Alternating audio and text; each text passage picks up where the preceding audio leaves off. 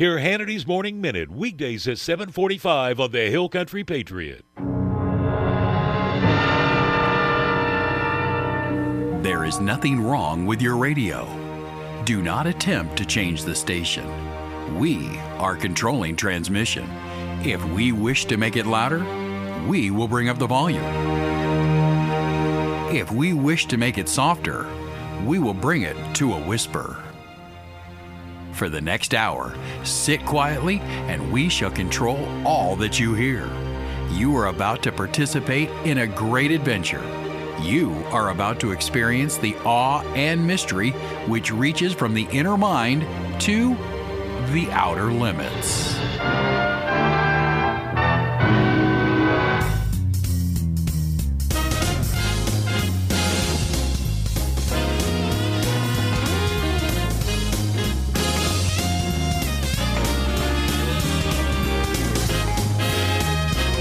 And now, it's time for the radio show that covers just about every topic. Because variety is the spice of life.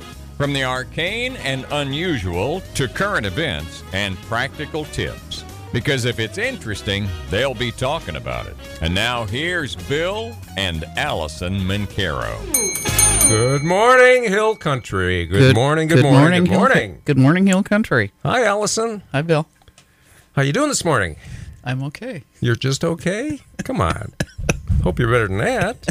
It looks like it might be, I don't know, I didn't check the weather. It's supposed to be really hot every day for the next 50 years, but it's hot at our house. It is. Where in Kerrville, it's overcast. Our air conditioner is straining. I know. We've had it on 72 or something for the past, few weeks, and it's never gotten below, 75? Oh, and in the bedroom, it's been 77. Yeah, it's been kind of... And we like a chilly bedroom, so... Been kind of tough. Well, we are Bill and Alison. We're sometimes wrong. But we're always right. We're always right. Fighting a never-ending battle for truth, justice. And the American way. We're never PC, are we, Alison? No, we're not. Politically correct. Very, very... Probably, I can't remember the last time. I've spent my entire life being politically incorrect. I was politically correct, I think, once. I don't think I ever have been. But I didn't know it. It was just my opinion. But we are politically incorrect. Most importantly, we strive to be BC, biblically correct, right? That's right. And I'm a native Texan, born in the Panhandle. Alison, you are a native what?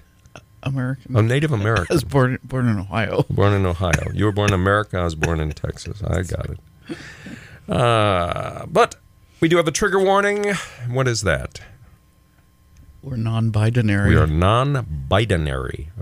We identify as non-binary. And somebody stole that from us. Yeah, because there's now a T-shirt out there that says that. Well, we're in radio. We probably stole it from somebody else. Borrowed it, not stolen. Borrowed it. I don't know. That's true. Or we could take credit for it, whatever. Our verse this morning is from the Gospel of John. Jesus said, "Let not your heart be troubled. You believe in God, believe also in me." And the great commentator Matthew Henry, you may have a copy of his commentary. It's very common commentary. Wow. Well, that's deep. Yeah, isn't it? Yeah. Matthew Henry said about this verse, "Be not cast down and disquieted." The word, let your heart be kept with full trust in God. However, others are overwhelmed with the sorrows of this present time. Be not you so. Christ's disciples, more than others, should keep their minds quiet when everything else is unquiet. Here is the remedy against this trouble of mind. Jesus said, believe. By believing in Christ as the mediator between God and man, we gain comfort. And also remember Romans 8:28, of course, we know that all things work together for good to them that love God, to them who are the called according to his purpose. Exactly.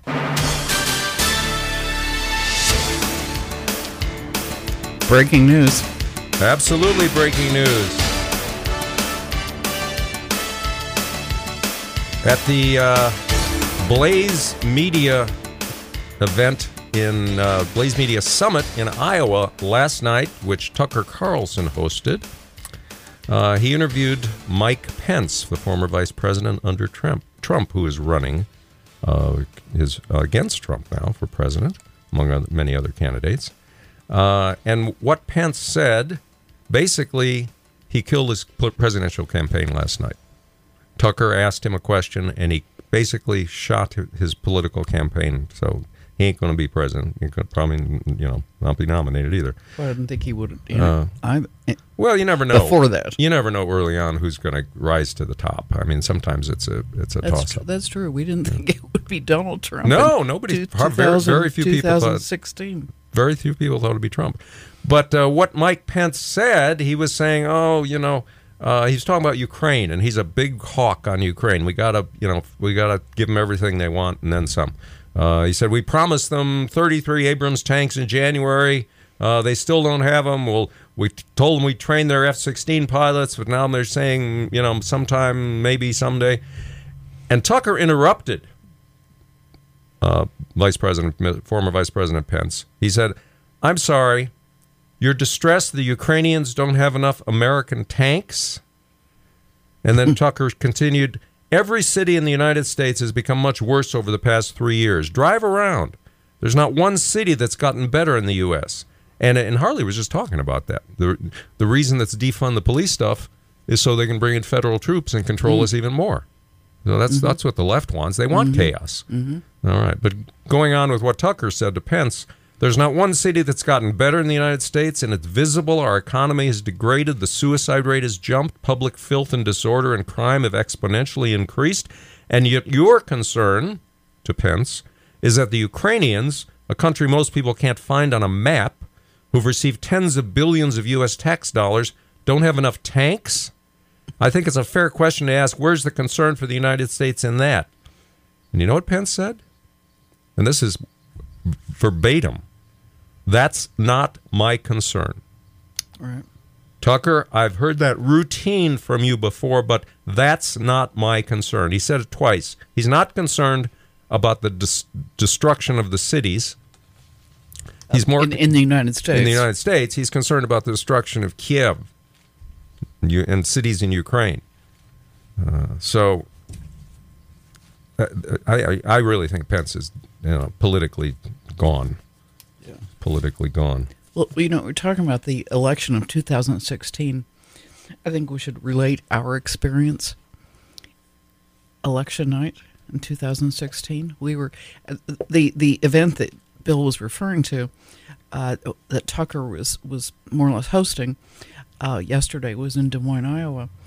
And for the 2016 election night, Bill and I were at the Iowa State Republican Party election night. Yeah, in Des Moines. We've been involved in political campaigns in Iowa, and we've been involved in politics for many, many, many years. Yeah, and we did a congressional race in Iowa, and yeah, we had so we got a lot of friends. Friend there who ran for Congress. Yeah, so we've got a lot of friends in Iowa politics. But in fact, we had dinner with the governor election night. You've forgotten that? I forgot that we had dinner with Terry Branstad and I did and Christine. I did forget that. Election night, and we were going over the election returns anyway. I forgot. That's right. And he pulled his phone out, and he was looking at getting updates. Yeah. But what was really fun? It was just 5 or 6 of us. Mm-hmm. Yeah. Yeah, it was maybe 6 of us, I think. Yeah. But what was so much fun was we really weren't totally expecting Donald Trump to win. And it was, as you might remember, Fox News did not call Donald Trump until, about 3 o'clock in the morning? Mm-hmm, something like that. Well, by saying they didn't phone him, they didn't make a phone call to Donald Trump.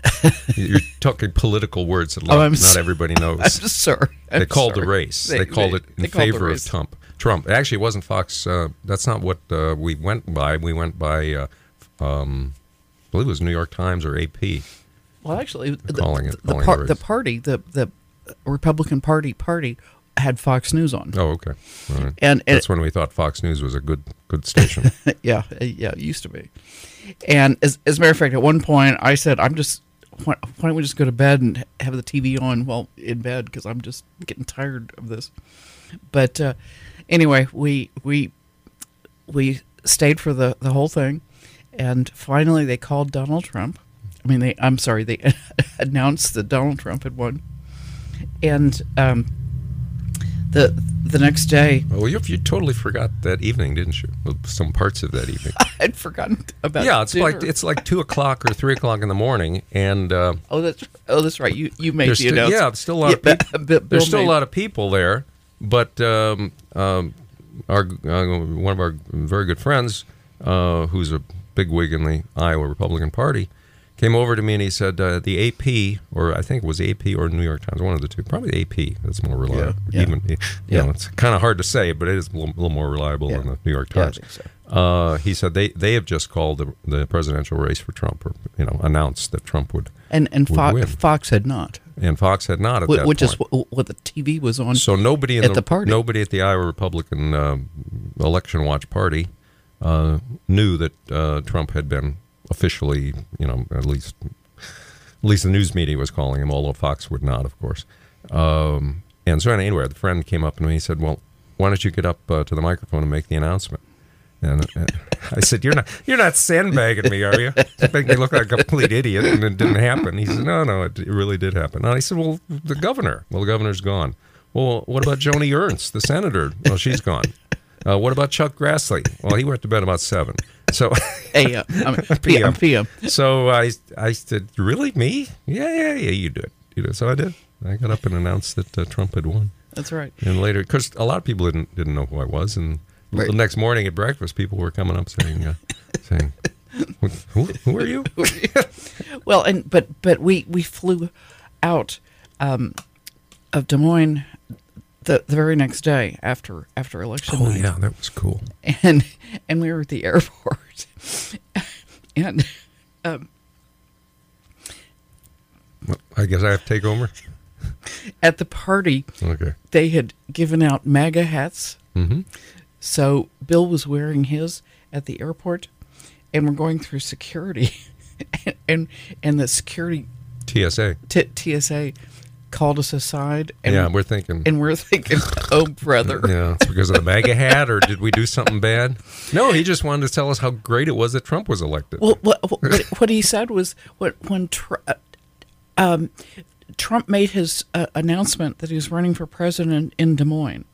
And I don't know if you remember, but he came down the escalator in New York City, and he got on an airplane, and he went to Des Moines. And that's where he made his official announcement. Mm-hmm. And the TSA guy was pulling us aside to say that Trump had hired TSA people to work private security for private security, and he said they got a tour of the plane, and he said Mr. Trump was so wonderful. He has a reputation of being very kind to people who work for him. You may not believe that from reading the news stories or hearing the drive-by media, but he has a reputation of being very personable and asking about your family and all that kind of stuff. Yeah, and we were at the Des Moines airport, and this little lady was mopping the floor, and she came up to us because Bill was wearing a MAGA hat. Well, she was an immigrant. I don't know where she was from. Right, she was an immigrant. Yeah, and she said, "Thank you so much. I'm so happy Mr. Trump won." Yeah, how about that? And then we changed planes in Chicago.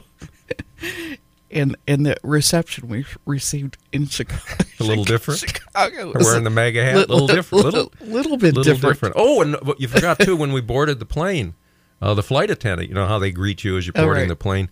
I was wearing the MAGA hat, and I think you might have been wearing them too. I don't remember. I could have been. And she was like, I'm so glad. Whispering, I'm so glad Trump won. She said, "You wouldn't believe how many people are down in the dumps today. So I'm really glad to see you guys." Oh, that was fun. Well, this week in 1923, the Dr. Pepper Company was incorporated in Dallas. Little Texas history for you. Dr. Pepper, when I was growing up, you couldn't get Dr. Pepper. And I didn't grow up in the Panhandle. You couldn't get it in Ohio. Really? Okay. Yeah. We could only get it when we came out here. Traveled. That and Coors beer. Out west, exactly. Yeah. Exactly. Stocked yeah, up I didn't Coors grow. beer. I was born in Texas, but I didn't do all of my growing up. So when we did move out of state, my parents kidnapped me, and I couldn't get Dr. Pepper. But it was first made in Waco in 1885. And the owner of a drugstore in Waco employed a pharmacist and who liked to fool around. Well, he served soft drinks to customers when he wasn't being a pharmacist. And he liked to experiment with lots of different fruit extracts and sweeteners. And he invented that way Dr. Pepper. And he named the beverage after Dr. Charles T. Pepper, who was not in Waco. He was in Virginia. But he was a friend of this fella. Charles Alderton was his name. He had worked for this guy in Virginia, liked him very much, so he named it after Dr. Pepper. And today it's based in Plano, but you can go to Waco and see the Dr. Pepper Museum and Free Enterprise Institute. We like that. Okay. Well, Also, yeah. Go ahead. Well, as I say, also in this week, in 1861, the Order of the Sons of Herman in the state of Texas was founded in San Antonio, the largest fraternal insurance benefit society, a membership of 80,000, 161 lodges. You may say, well, okay, I don't really care. But if you go out towards Center Point and you make a right turn just down the road, I think it's in the left. It's in the left turn. Not if you're leaving. Well, it depends on which way you're going. I was thinking from Kerrville, you turn right. From Center Point or Comfort, you turn left. Thank you, Alison. You'll see the Sons of Herman, I don't know what they call it, retirement home or something like that, and out there. So that's why we mentioned the Sons of Herman. Okay, well, Bill was talking about beverages earlier. He was talking about Dr. Pepper. This is very sad news for beer lovers. America's oldest craft brewer is shutting down after 127 years in business. America's oldest craft brewer. Mm-hmm. I don't know who that would be. Anchor Steam. Anchor Steam is closing down? Yep, they are. Oh, my gosh. They're San Francisco, aren't they? Mm-hmm. They are. Why are they closing? They were bought. I wish it was Bud Light that was good. Anheuser-Busch that was closing down. They were bought by Sapporo, which is a Japanese company. Right. They also, Sapporo, if memory serves, owns, believe it or not, Sapporo, the Japanese company, owns Jack Daniels. Jack Daniels ain't some little small town company anymore. It's owned by the Japanese. Oh, I guess I did know that. Either Sapporo or some other Japanese company. Yeah. They also own Smithfield Foods. I'm sorry, Chinese company owns Smithfield Foods. Oh, that's right. Yeah, right. We don't buy Smithfield Foods anymore, but they're owned by the Chinese Communist company. Yeah. Or a company any company in China is in bed with the Chinese communists. So anyway. But anyway, Anchor Steam got its start in 1896 in San Francisco, as Bill pointed out. It's the nation's first ever craft brewery. And it was, in 1965, it was bought by Fritz Maytag, who's a descendant of the Maytag Corporation. Really? Mm-hmm. Because the company was on the verge of bankruptcy. And he helped usher in the craft beer industry in the United States. No kidding. Mm-hmm.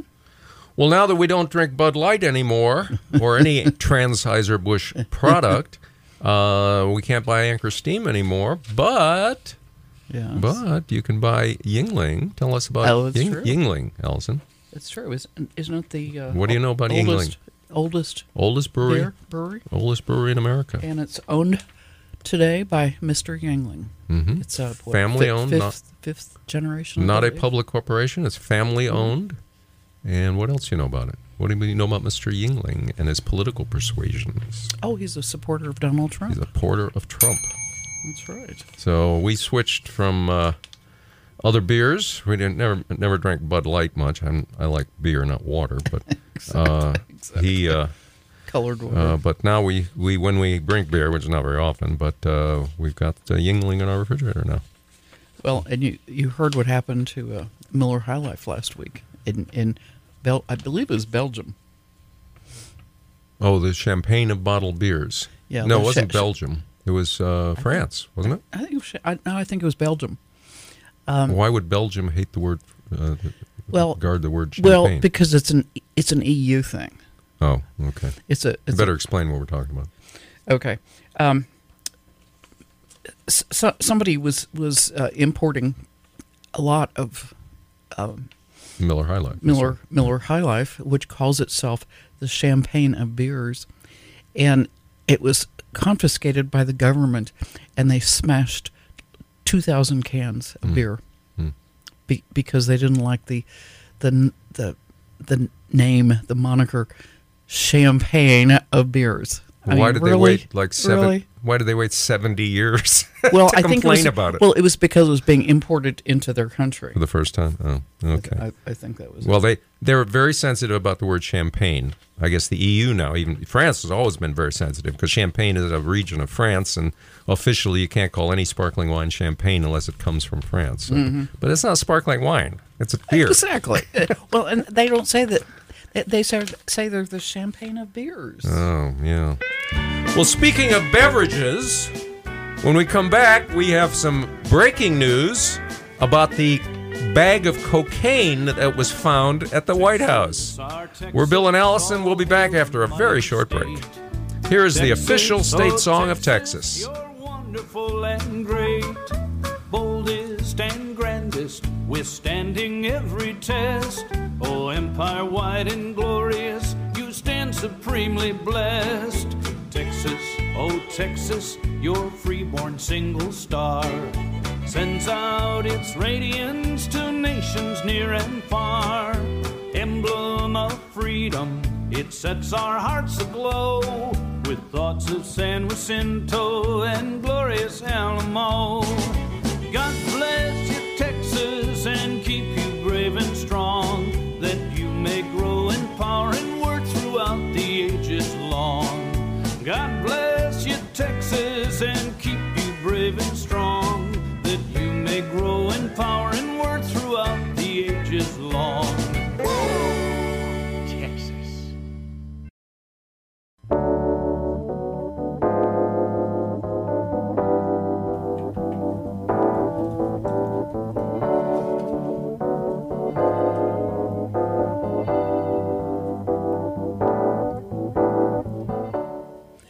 Welcome back.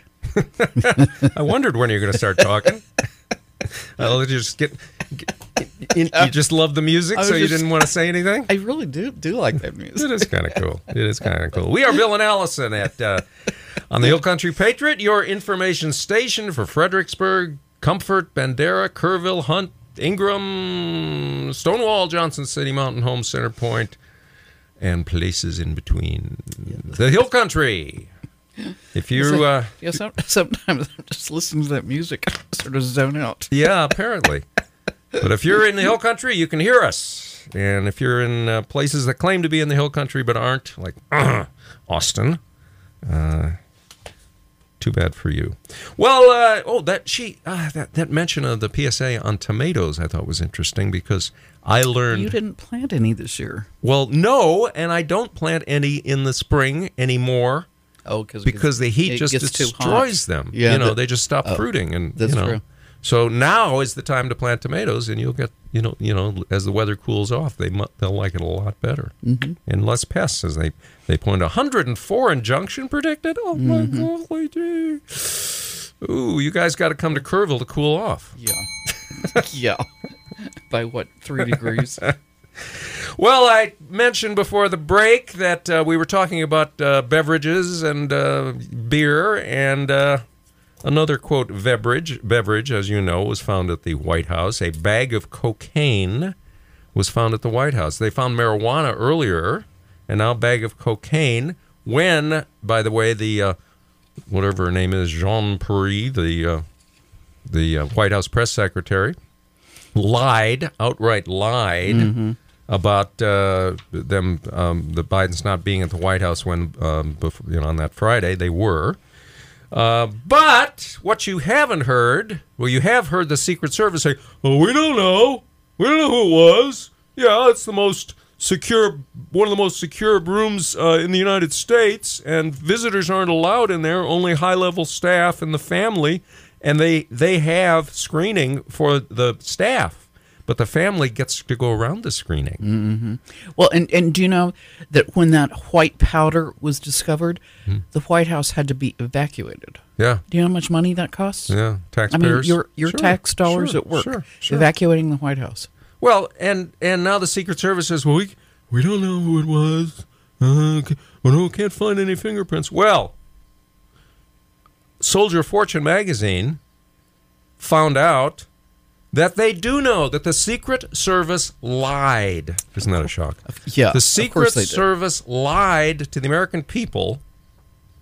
Officials at the White House know who the person is who handled this packet of cocaine. They have confirmed that via fingerprint evidence, according to sources with direct knowledge of the investigation. One security source said, quote, "We know who handled it. We've known since last week, but they're covering it up. They're covering it up." They said after they tested for cocaine, another test brought back a hit on the fingerprints. They know who it is. Oh, let's try to guess who it was, Allison. Yeah. Let's try to guess who it was. Well, veteran investigators are saying and former Secret Service agents are saying it's all a cover-up by the Secret Service. One former agent told the New York Post, quote, that's what they do. One former agent told the New York Post, quote, "This is a cover-up. How can they say they don't know who it is? It's a restricted area. They have a logbook. You don't have to be Columbo to figure out who was there." Another agent told the New York Post, "We have a tale of two countries. They identified hundreds of people who were in the Capitol building on January 6th, but they don't know who left something in an 8x10 room in the White House." So it's, the Secret Service is compromised. It's, at least a lot of people in apparently are corrupt.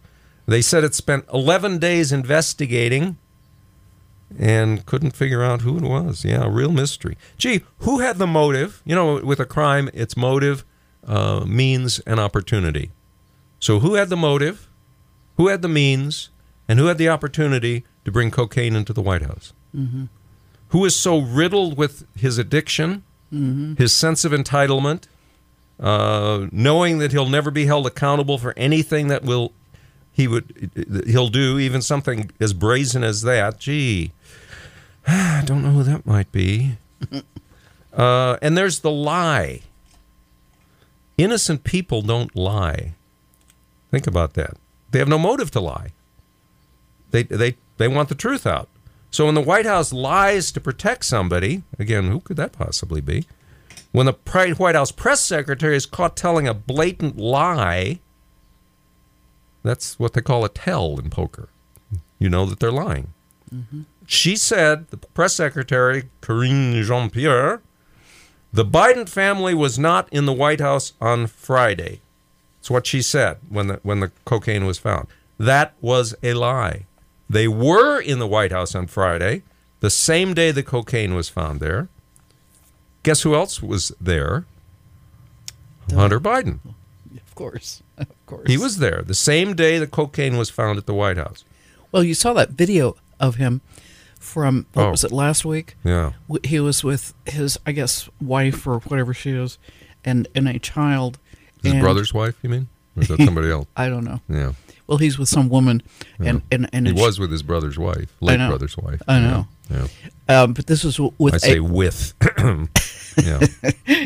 He's with a woman and a child. Biblical with. And he is acting not necessarily as if he's snorting cocaine, but as if he had just recently snorted. He's messing with his nose constantly. Yeah, I mean, if you've ever been around anybody who's done cocaine, they get the sniffles a lot. Yeah. Well, I think the Secret Service lying, engaging in a cover-up, and what's the evidence? I'm not an idiot. That's my evidence. I mean, it's we have a two-tier justice system that if you're caught doing something wrong, you're going to go in the slammer, but not the elite. Right. Yeah. Exactly. Yeah. So it's all BS. They don't know who did what in the most secure and monitored building on the planet, probably.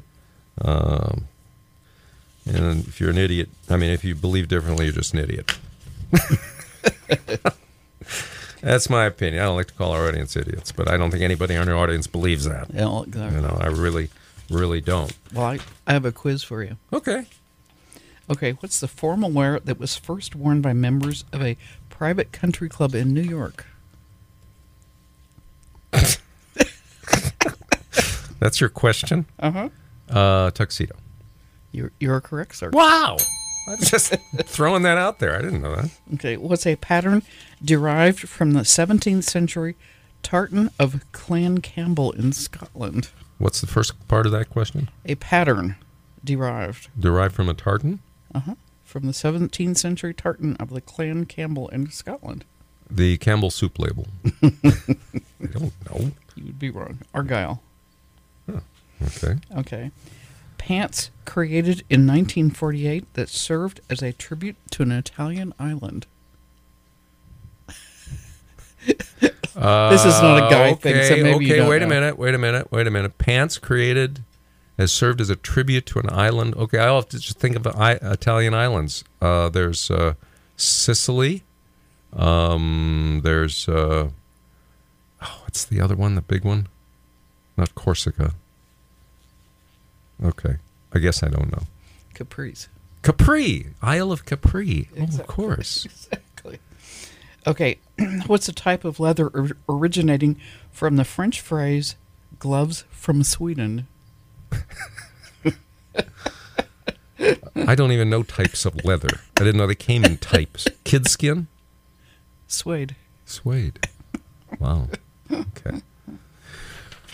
Well, we're before we leave the subject of the White House and the cocaine and all that, we've left the subject of the cocaine, just like Hunter left the bag there. But here's here's your president. I don't care if you think I'm Satan reincarnated. I don't care if you think I'm Satan reincarnated. He doesn't care. He doesn't care. Wow. Well, first of all, reincarnated, so he believes Satan is dead? I mean, that's wrong on so many levels. Well, anyway, whistleblowers, say that if you're keeping up on what's going on in Congress and the investigations, say that there were whistleblowers coming out all over from the woodwork saying Joe Biden and his family have taken up to $30 million in illicit bribes and payments from foreign sources tied to China, Russia, and Ukraine.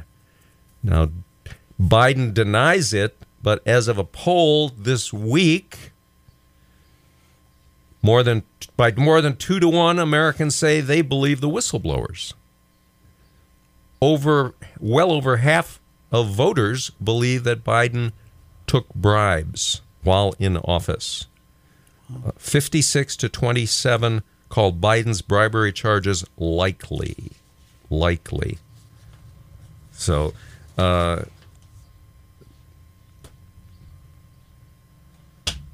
that's what that's what they think of Joe Biden. That's what they think of Joe Biden.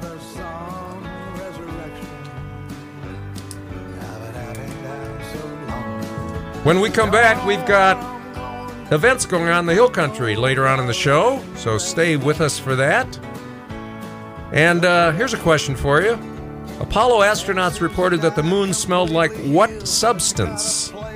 We'll have that answer when we come right back. I'm so glad you came along. And now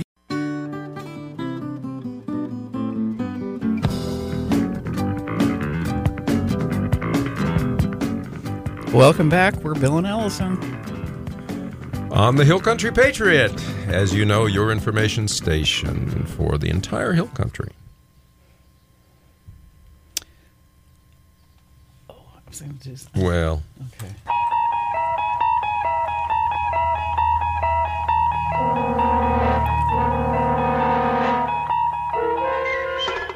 You're traveling through another dimension.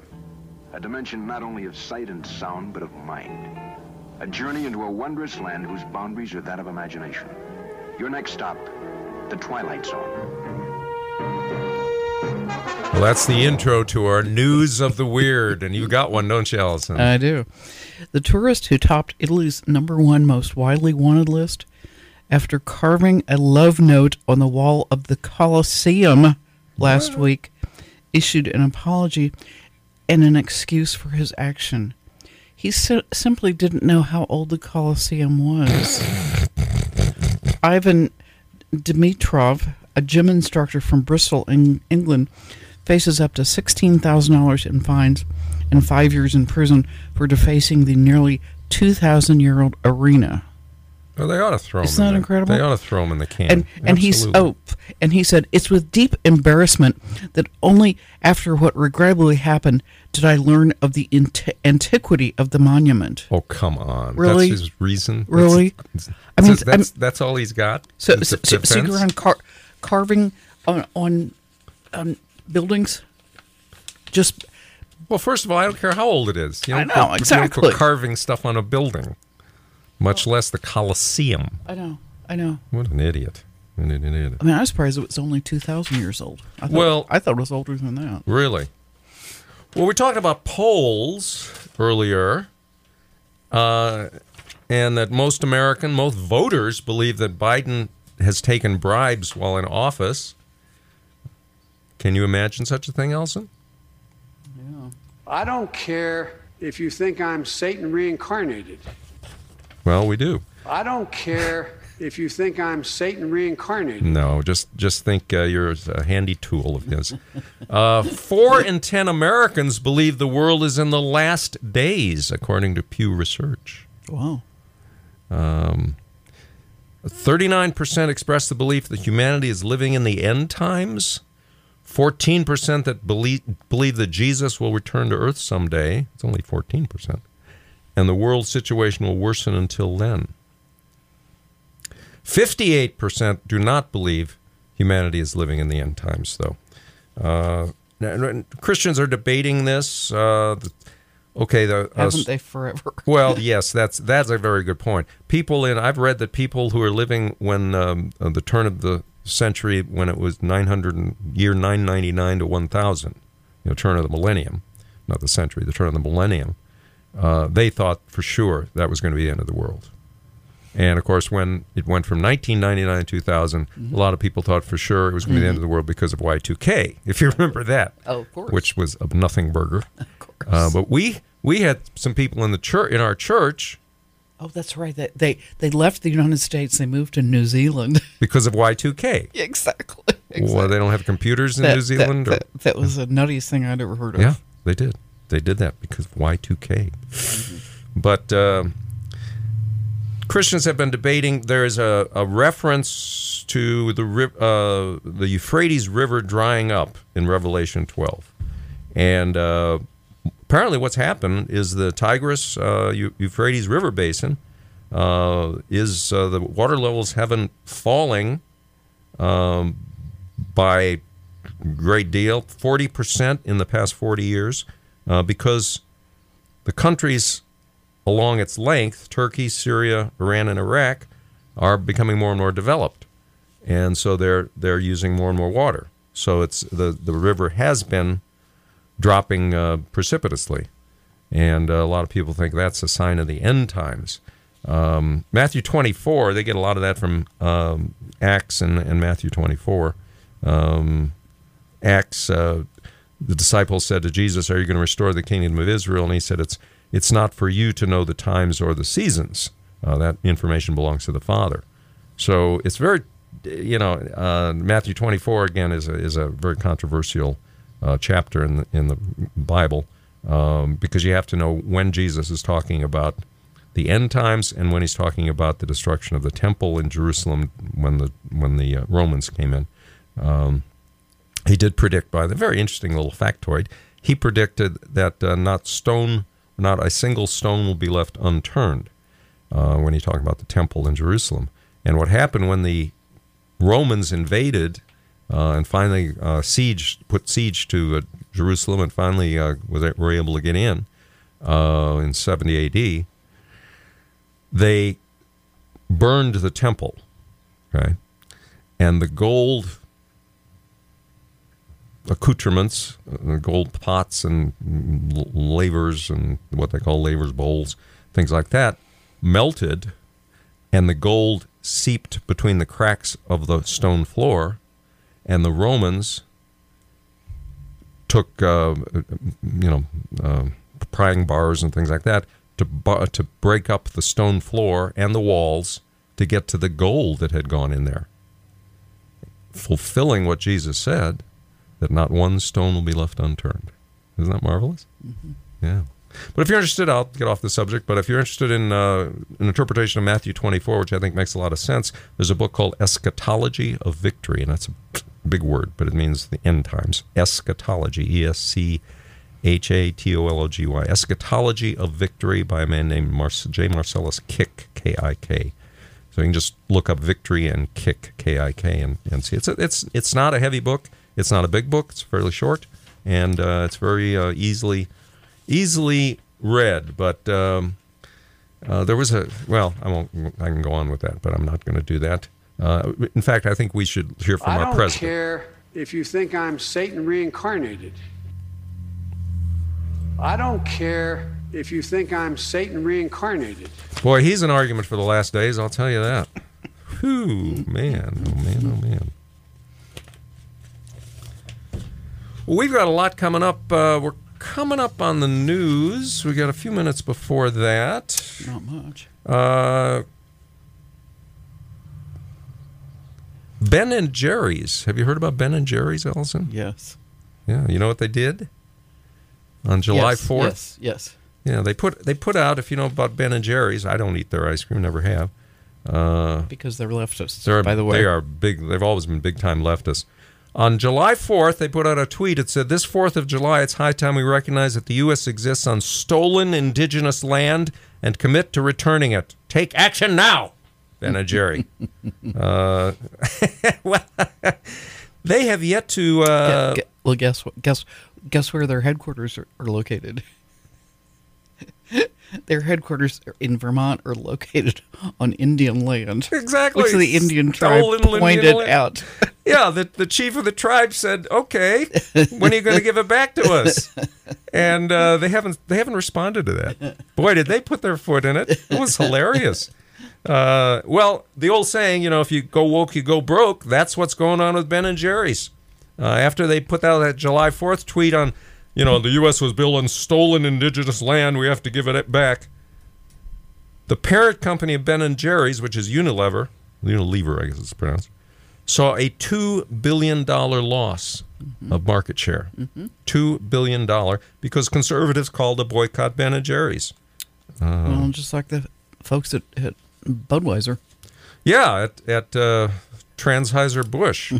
I mean, did you see Costco is apparently, I've seen contradictory reports in this, but it looks like Costco is dropping Bud Light. They're not going to carry Bud Light. When their supplies are gone, which it's going to be years before their supplies are gone because nobody's buying it. Well, they can't even give it away. Distributors are taking it back. Yeah. But I read that the Costco probably will not order any more. Not necessarily because they don't like what Dylan that prancing twit. Well, because they're afraid that their customers are not buying it. Customers aren't buying it. It's an economic decision. People aren't buying Bud Light anymore. Buy Yingling. If you're going to buy anything, don't buy Transheiser-Busch products like Michelob and Busch and the rest of that stuff that they sell. Mm-hmm.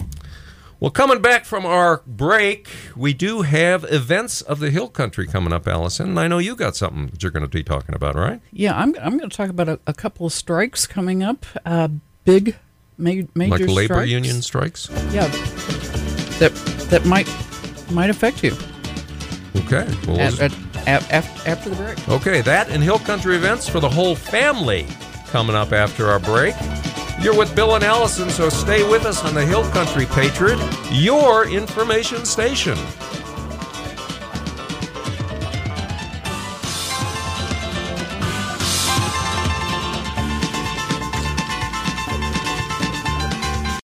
Now, the first couple of Texas Radio. Here's Bill and Alison Mencarow. Welcome back. Thank you, Bob. Thank you, Bill. No, that was Bob introduced. Bob Harmon introduced. Bob was us. introducing us. Thank you. That's a right. mainstay of the Ranch Radio Group. That's right. That's right. Well, I promised I was going to tell you there are a couple of strikes coming up very soon. That's going to affect most of us. This week, 160,000 actors, announcers, game show hosts, and even extras have gone on strike. Their union, SAG-AFTRA, which is the Screen Actors Guild, and the American Federation of TV and Radio's Artists, didn't reach a deal with the studios by the deadline, which was this week, and they're going to be joining the already striking Writers Guild of America workers. So that means if there are any TV shows that you like, tough luck. You're not going to be seeing them because they will not be. And when I was looking up, working on the story, this is something that Bill might not know, but we had a very dear friend who was on the radio years ago, and he was on CBS radio, and he did not like unions, but he had to join AFTRA because he was on the radio. That was true. I've never worked at a station where you had... That was Stan. Oh, that was Stan? I thought it was Pat Corton. No, okay. Pat probably did too. Okay. Because Pat was at WTOP, right? And Stan was national, though. Yeah. Stan exactly. Evans. Exactly. M. Stanton Evans.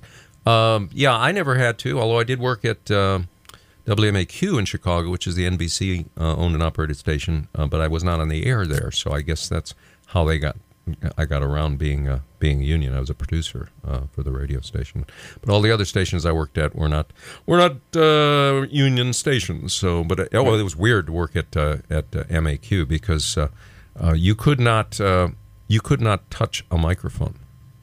Oh. You weren't the talent, which the on-air talent is what the term is. Talent, as opposed to the engineers who know a heck of a lot more and do a heck of a lot more work. Do a heck of a lot more work. And I say that because I'm the engineer. Yeah, they're not called a talent; it's only on air. But anyway, talent was not. All the talent has to do is sit there and look pretty. Well, sound pretty. Don't have to look like anything. What the old saying is, you got a face for radio. But they, you couldn't touch a microphone. If you wanted to move your microphone half an inch, you had to call in a union guy to come in and move your microphone, or girl, lady. I can't imagine because I'm constantly moving my mic. Well, then you'd have to have constantly a union person being paid gobs of money per hour to sit there and move a microphone. Yeah. Well, okay, that's not it. There's anyway. The thinking is that this strike might be lasting a long time, and that they're just going to the executives are going to, an anonymous source says, the quote, the end game is to allow things to drag on until union members start losing their apartments and losing their houses. So that's how long they think it will take. But the other so that will affect you if you watch TV and movies and that sort of thing. Should be listening to the radio, not watching TV. Oh, that's a very good point. But it'll probably affect radio if AFTRA is involved. Well, exactly. Yeah. But also... Won't affect us. Bill and Alison will still be on the air right. as the Lord wills. That's right. We're not unionized. Anyway, another strike that could seriously affect you is that the UPF contract talks have fallen apart. So that means UPS ain't going to be delivering your packages. UPS workers are members of the Teamsters Union, and so they represent 340,000 of the UPS workers, and they're walking away from negotiations. And so their contract expires July 31, so effective August 1, UPS won't be delivering for you. However, they do have, UPS does have on hand some non-union employees, which of course the union people hate. I'm sure. But so that's who they're going to be calling in. But still, it means that our package delivery is going to be awfully clogged up. Wow. However, FedEx will probably be picking up a lot of FedEx, extra Prime. business. Prime probably too, right? Do they deliver? You seen those huge trucks? Prime trucks? I don't know if they're part of the union Teamsters or not. I have no idea. I don't know. But anyway, so the UPS handles 20 million packages every day. Wow. So you know what a strike is going to do to that. Yeah. Well, before the break, I said I was going to ask a question. I'm going to ask Alison. She's always quizzing me on these surprise quizzes, and sometimes I get the answer, but sometimes they're pretty obscure. Okay, Alison. Speaking of obscure, yes. Apollo astronauts reported that the moon smelled like what substance? Blue cheese. Gee, what? Blue cheese. Oh. Is that your answer? That's my answer. Sticking to it? I'm sticking to it. Okay. Burnt gunpowder. Huh. Burnt gunpowder. I'm wondering why. I guess the impact of meteors and which would cause a lot of friction and burn up soil, or that's. I have no idea. That's my idea. It is Shark Week at the Johnson City Science Mill. Lots of activities for the whole family from now until next Tuesday from 10 to 5, except don't show up on Monday because the sharks take a vacation every Monday. If you want more information on that, go to a very simple website, sciencemill.org. Actually, Bill and I went diving with sharks. We did. Scuba diving. Not at the Johnson City Science Mill. No. But we did scuba dive in the ocean. In Bahamas. Bahamas. Yeah. Uh-huh. And that was actually, I'm glad they weren't hungry because you actually swim right next to a shark. You're looking at a shark like 3 feet away from you. Uh-huh. And I mean, you could reach out and touch it. I didn't. Well, and also your instructor tells you not to waggle your fingers around because they will think it's food. They will think it's like a little fish and try to bite it. Yeah, that's exactly right. So they say, keep your hands, up to your chest. And don't wiggle your fingers. Well, except we were swimming. We were wiggling our feet, with the fins on. But I guess those are too big for a shark to be interested in. I don't know. Right. But when they do feed the sharks... Mine are hot pink. Yours were hot pink, that's right. Or they are hot pink. When they do feed the sharks, what happens is they have this cage thing with all what they call the chum, the pieces of fish that sharks like to eat. And they're in this cage. And boy, when the dive master comes down, the sharks know exactly what's happening because they do this, once or twice a day, and they just circle around, and they tell you they tell the divers, okay, it's shallow, what, 15, 20 feet, 30, about 20, it wasn't 20 feet, 30 I guess. feet. Yeah, I don't even think it's 30, but anyway, right. They say get on your knees. Mm-hmm. Keep your hands to your side, to yourself. Just cross your arms in front of you. Yes, that's what we did. Exactly.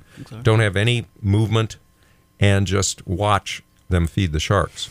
And the sharks come right over you, right over your shoulder. Oh yeah. Toward the feeding. Oh, and one came right directly toward my face, directly. But I didn't want to flinch. No. But it was hard not to. But I didn't, and last split second, it turned away. Yeah, I mean, it is terrifying. I mean, it feels like it's going to come right at you. It's an adrenaline rush. They also tell you not to have anything that shiny. Yeah, if you got jewelry. Jewelry or anything that would attract them. And these are big reef sharks, as I recall, and they are dangerous animals. And these are not trained sharks. They're just whatever, they happen to be in the ocean and they come for the food. So that was a thrilling experience, I got to tell you. It was a lot of fun. Yeah. I also, a little history that I didn't get to earlier. Born this week in 1882 was I'm a Hog. And there was actually a person named Ima, I-M-A, Hogg, H-O-G-G. She was a society leader, Texas arts patron, founder of the Houston Symphony. She was born in Mineola, Texas, which is near Tyler, in 1882. Now, there's a myth about Ima Hogg. Ima Hogg was a real person, but there is a myth about her. Do you know the myth, Alison? Yes. What is it? Well, okay. Tell us. I'll let you tell it. Okay. A lot of people believe she had a sister named Ura, U-R-A, Ura Hogg. But that is not true. She did not have a sister named Ura Hogg. Just a little factoid there for you. Did you see that video yesterday of Joe Biden chewing on that little child? Oh my! I was going to say, what does the matter with him? Wasn't that disgusting? If it's not, I don't know. If it's not senility, I'm not sure. Maybe he's high on cocaine or something. Well, we have a friend who owned a nursing home, and she told us several years ago that she believes he is typical of an Alzheimer's patient. But Exactly. but in that video, I mean, I saw it over and over and over again. But I guess it was a lot. Well, you describe it for people who haven't seen it. Okay. If you haven't seen it, it's Joe Biden nuzzling a little tiny, very small child, and chewing at her, and the little girl is trying to pull away. Yeah, I wish we had video, but Yeah. he's just like smacking his lips and kind of making chewing noises Yes. at this child, and the child's like terrified. Yeah, it was really, really, I mean, really disgusting. Who is this geezer? And what is he trying to do to me? Yeah, exactly. Yeah. I mean, can you imagine being on a staff? Yeah, I mean, even if Grandpa were doing that, the kid might be freaked out. Well, really, a relative. Yeah. I mean, can you imagine, being on Joe Biden's staff? I mean, we've been on staffs of congressmen, and when they do something embarrassing, you want to just, Jiminy Christmas, you just want to do that. I don't care if you think I'm Satan reincarnated. Well, I don't know if I think Satan would be a lot brighter than Joe Biden. That's Maybe true. he's just a tool. That's all. Just a tool of Satan. Oh my! Well, you are with Bill and Alison on the Hill Country Patriot. It's a little good news for you. Your information station. Exactly, your information station. And just seeing what we've got so much to do. What? Do you know that Subway now has meat slicers? Machines that Do I care? They have. Well, you go to Subway occasionally. Occasionally. They shelled out $80 million to stock their 20,000 locations. Why? With the $6,000 meat cutting machines. What did they do before? A guy would slice it in front of you. Okay. Boy, this is breaking news, folks. I'll tell you. Breaking news. Bill, they spent $80 million. Well, they must have thought it was a good investment. I know. Well, there's a new Subway place, or not, I shouldn't call it a new sub place in Kerrville. Here might be why. What? Okay. They're a privately held chain, and they're seeking to find a buyer. Oh, really? Subway is? Yeah, apparently. I just read that. Okay. So apparently they're going to introduce the new sandwiches. Well, there's a new sub place on Junction Highway in Kerrville. I noticed. Haven't been in it. I just drove by it. I don't even remember the name of it now. It's like George's or Freddy's or something like that. And of course we have Jimmy John's, which is very good. By the way. A little plug to Jimmy John's. Did you? Well, here's a little short item that I found. And there's a new call to take a closer look at the energy drink Prime that has surged in popularity thanks to social media. Senate Majority Leader Chuck Schumer is warning parents and calling on the FDA to investigate. And the problem here is that the product has so much caffeine in it that it puts Red Bull to shame. But unlike Red Bull, it is specifically targeted. The advertising campaign is targeted at kids under 18. Yeah, Chuck Schumer is fine with your 10-year-old being chemically castrated or getting some other kind of genital mutilation without your consent. He's fine with that, but drinks with caffeine? Oh no, that's a bridge too far. Imagine that. Yeah. I mean, what some lobbyist got to him, paid him off.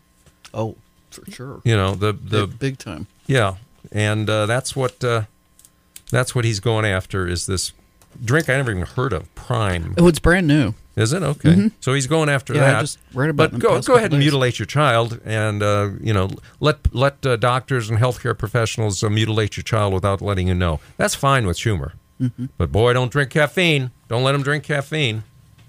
Man, oh man. Alison, you're just sitting there not saying anything. Let's talk about, do we have time to talk about electric vehicles? We got about what have we got? Where is it? 2.5 minute cut? See, I don't know what's coming up. Sure. Okay. Senator Steve Daines from Montana talked to during a hearing in the U.S. Senate, and the Secretary of Energy, Jennifer Granholm, was testifying and talking about electric vehicles. And I thought you'd be interested in some of the comments that he had to say. Senator Steve Daines from Montana. On the one hand, you want to mandate not only electric cars, but industrial scale backup batteries for wind and solar farms, all in the name of saving the planet. Yet on the other hand, you want to radically restrict mining, also in the name of saving the planet. Well, you can't do both. About 3% of vehicle sales are now electric, so congratulations, only 97% more to go. And we don't need to get into a discussion today about where you think the electricity for your electric cars is going to come from. About 80% of our electricity still comes from the very fossil fuels that you're waging war against, and you're creating devastating shortages by doing that. We'll save that for another day. But let's just look at the mining requirements. In order to meet your electric car mandates, specifically a 6-fold increase in demand over the next decade, we're going to need 384 additional graphite, lithium, nickel, and cobalt mines by 2035, according to industry forecasts. Expensive recycling mandates will only reduce this number to 336 new mines that we're going to need.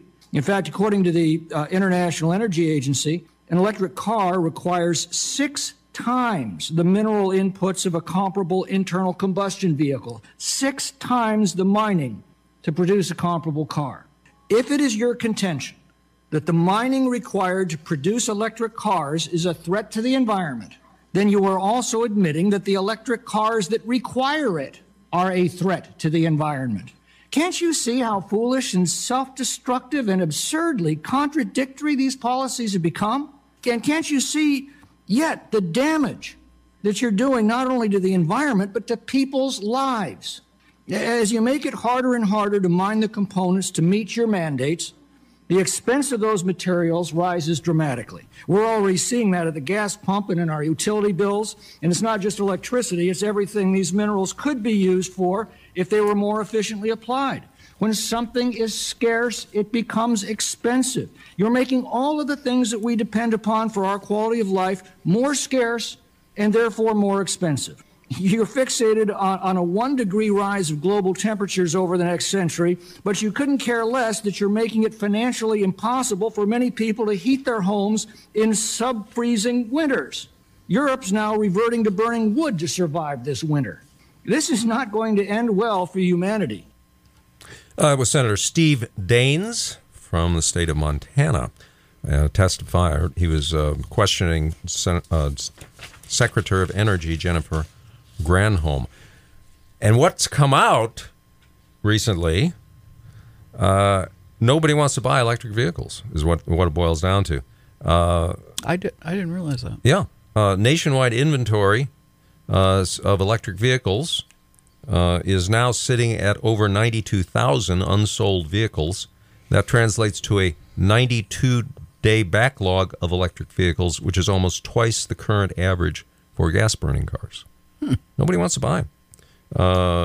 Well, certainly here in Hill Country, they would not be a good option. Well, no. So I was reading about somebody told me that they were so proud they've just bought a Ford F-150 electric pickup, and I'm thinking, what is wrong with you? First of all, you pay a lot more for it. Internal combustion engine cars are hot sellers. People know what to expect from them, and we have the infrastructure. Plus, they cost a lot less than either hybrids or electric vehicles. More than about 5% of the population can actually afford to buy a gas-powered vehicle. So, it's hard for people to change their long ingrained behaviors. I've said for a long time, we have, the figures are, we have about 500 years of fossil fuels remaining, estimated at present use. Well, do you think in the next 500 years we'll figure out a way, some alternatives to fossil fuels? But right now, all the alternatives, with one or two exceptions, are just untenable. And actually, we're going to be talking about solar when we come back from the break, and the good things about solar. Solar is probably the best alternative, although it requires a whole lot of government taxpayers' money. But that's the deal with electric vehicles. People aren't buying them because they don't want them. And the battery goes out, you got to take out a second mortgage on your house to replace it, or to buy another electric vehicle. I mean, the battery is practically worth more than the used car. Oh, exactly. Yeah. Exactly. So, well, we are Bill and Alison on the Hill Country Patriot, your information station. We're going to be back from this very short break, and you'll hear some things about solar you may not have known about.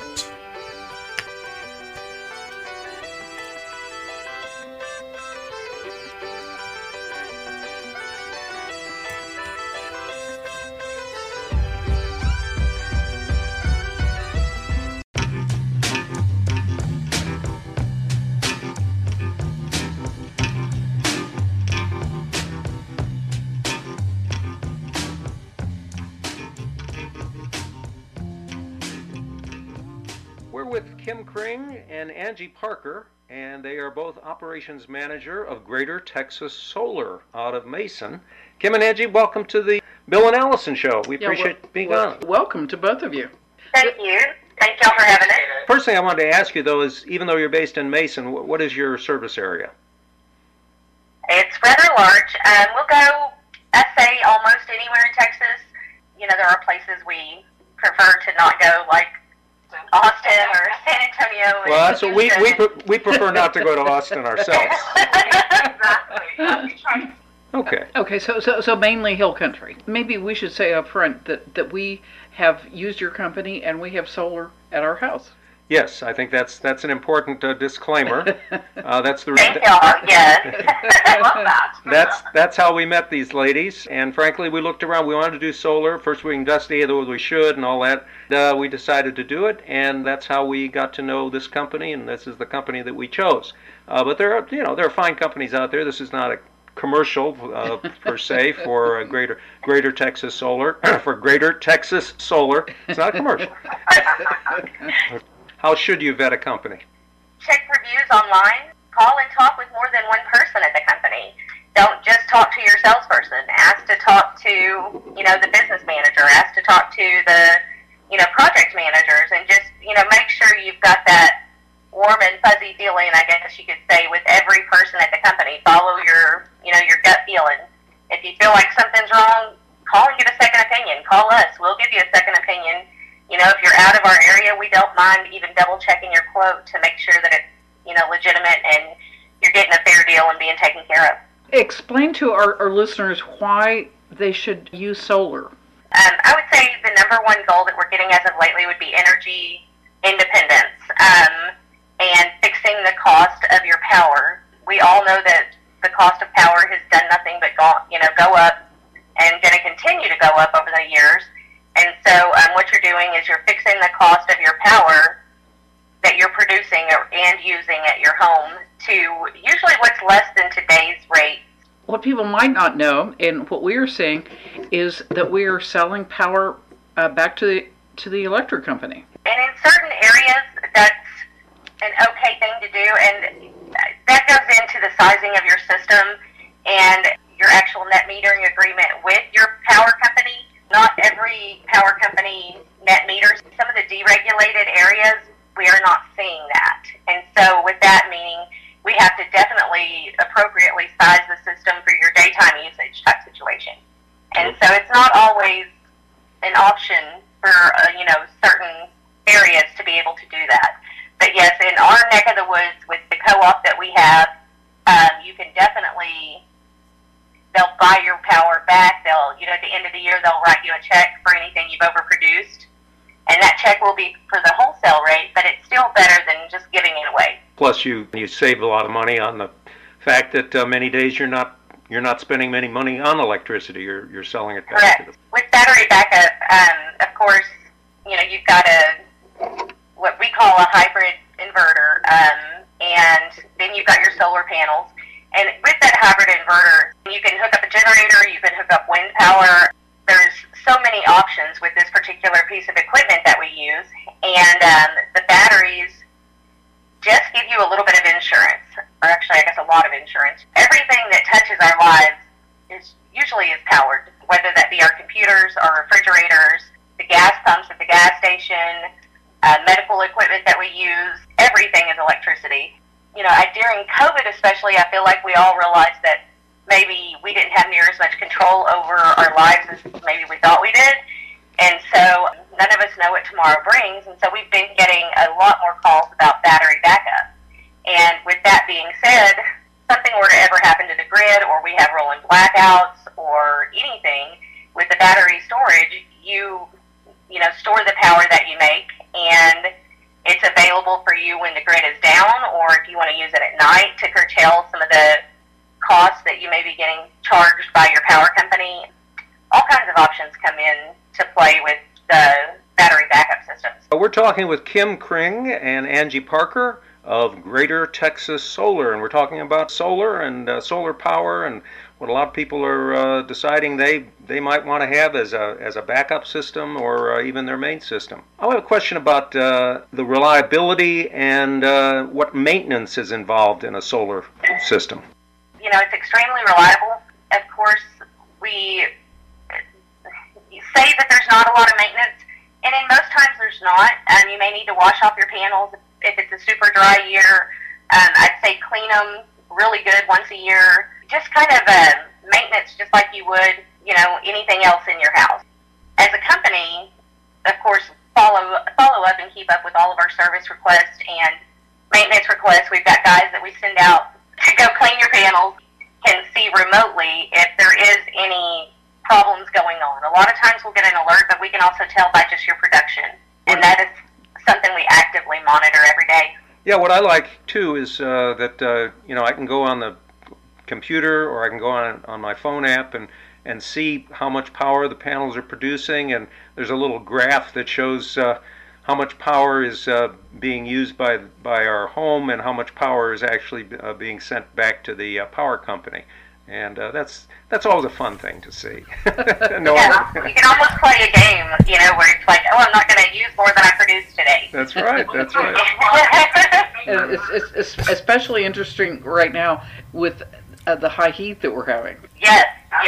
Kim and Angie, Greater Texas Solar, how do people get in touch with you, get more information on solar itself and your particular product? Well, we've got our website. It's greatertexassolar.com. And we're enjoying our solar panels. Okay. Thank y'all very much. Well, you bet. Thank you, guys. Appreciate it.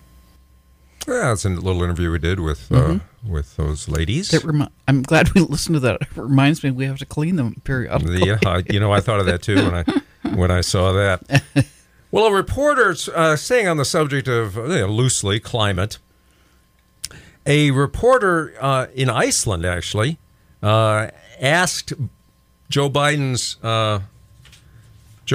climate czar, and every time I say the words Joe Biden, I don't care if you think I'm Satan reincarnated. I can't believe he said that. I know. Really. Anyway. I mean, who would ever say something like that? Who says stuff like that? Of course, when you saw that, remember when he gave that speech, that fiery, angry speech? That's right. And it was all red behind him? Yes. He did look like he was in hell. It did.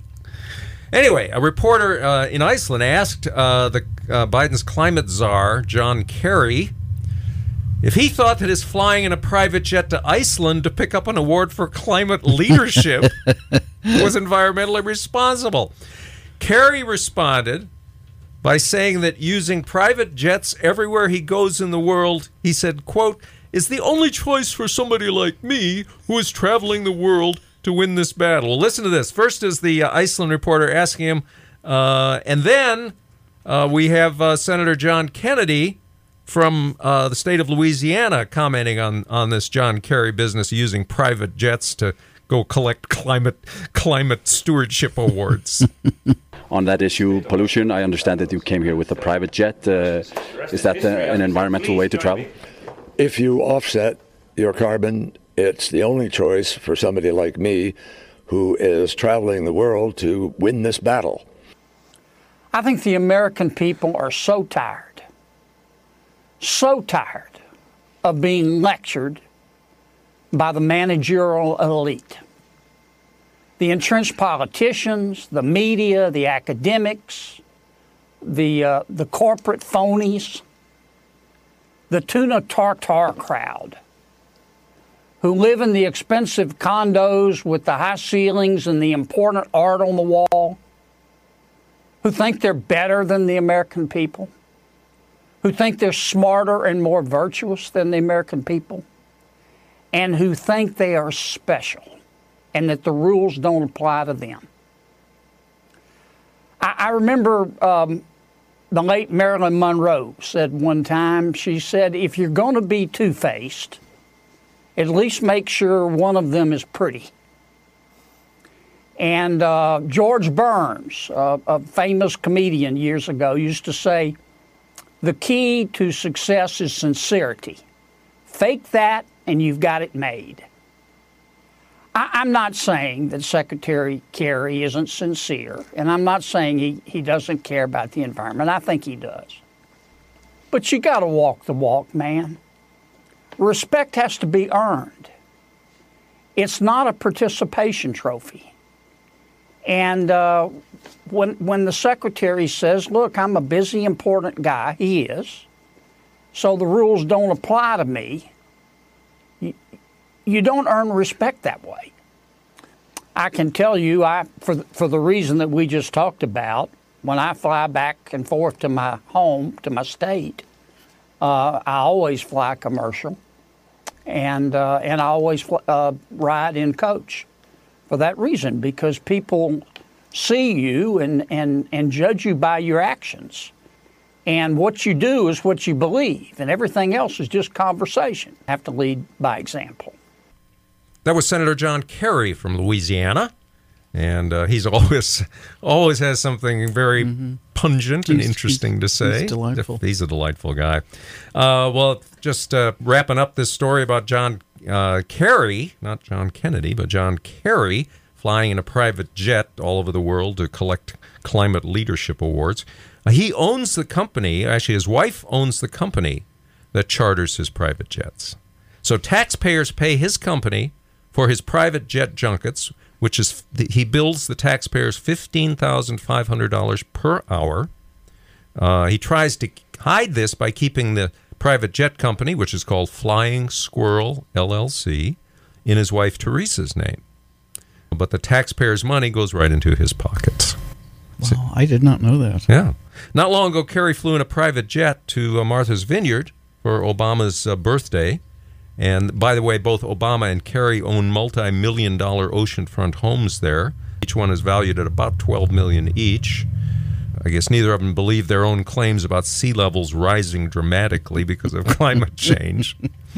So John Kerry has that house, but he's the lord of no less than five multi-million-dollar homes, all staffed with servants, luxury cars, boats, filled with expensive antiques and art. His private jet, his carbon-spewing private jet is busy. They often fly to their $8 million Sun Valley, Idaho home, which was featured on VH1's Fabulous Life of 10 Hottest Celebrity Winter Getaways.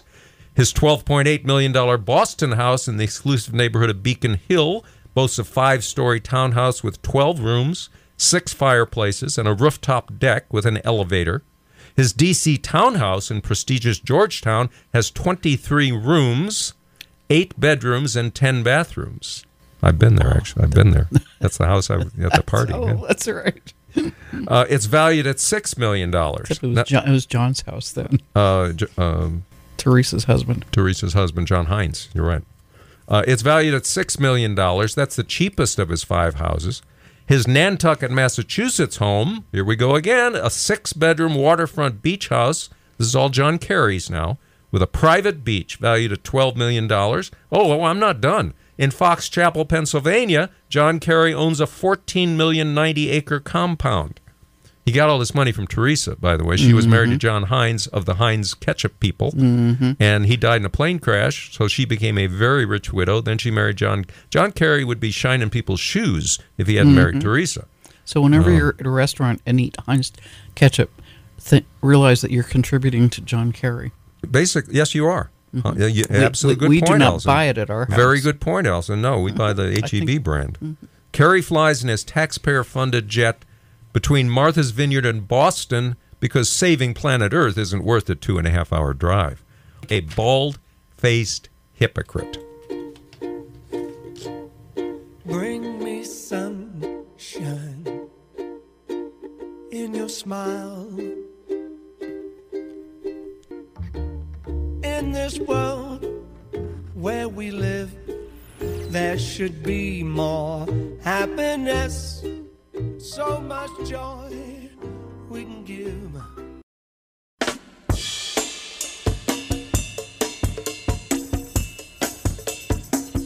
Welcome back. Looks like the sun is starting to come out. I'd hope it was going to be overcast all day today. Yeah. Oh, really? I hadn't looked. My back is to the window. I'm facing the window. So yeah, it was looking like it might be a nice little cooler today, but not according to our trusty weatherman. What did George Carlin call himself? Ringy dingy weatherman, or what? I forgot. I don't remember. Yeah, when I was doing radio in college at our little college station, I came up with a bit which George Carlin later used. I'm not saying he stole it from me. He stole it from you? Yeah, not exactly. Huh. I'm sure he was listening to our college radio station. Yeah, right. But no, I would say things like, let's see, okay, here's the weather forecast. Tonight it'll be increasing darkness, and we'll have about 10 hours of complete darkness, and in the morning it will start to get lighter. Or I did another one that says, okay, here are the sports scores. 12-9, 24-13, and 18-4. Yeah, they were about as funny then as they are now, Alison.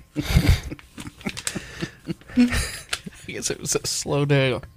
Well, thanks a lot. On the radio station. Yeah, well, we had all of 3 listeners. I worked at a station in Highland Park, Illinois, where I said to people, I said, do you realize that the coffee maker has more wattage than the station itself? I said, I think if we opened the window and shouted, we'd have a bigger audience. That was Highland Park, anyway. Well, Texas, some good news. Texas A&M. They have announced that they are ending the use of diversity, equity, and inclusion policies in both its hiring and student admissions. All right. The chancellor, John Sharp, said, quote, no university or agency in the A&M system will admit any student nor hire any employee based on any factor other than merit. Thank you, A&M. Excellent. Isn't that great? Well, several people in media have talked about how they were admitted to college because they were black. Yeah. Yeah, didn't Michelle Obama Michelle say Obama. Princeton or wherever Yeah, she went? Did. She actually said if it weren't for, if it weren't for affirmative action. In other words, if it weren't the fact that they were racists and let me into Princeton, I never would have made it. She admitted that. She didn't say the word racist, of course. She didn't acknowledge that.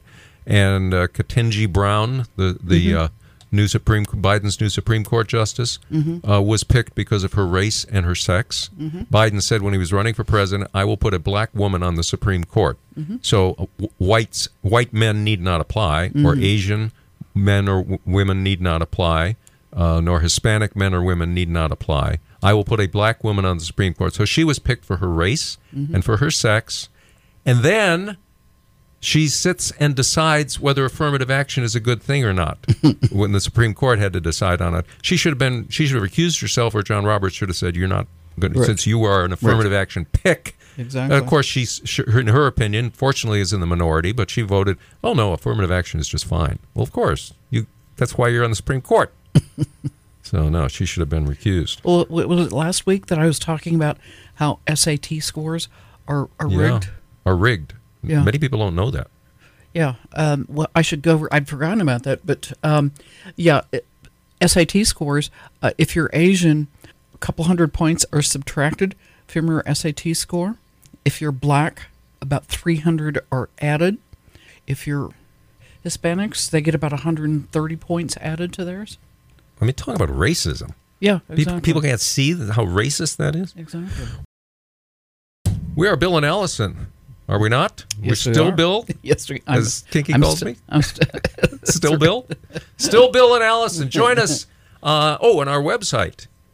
First couple of TexasRadio.com. So join us there if you want to hear any of our past shows. First couple of TexasRadio.com. We're on every Saturday morning from 8 to 10. Join us there.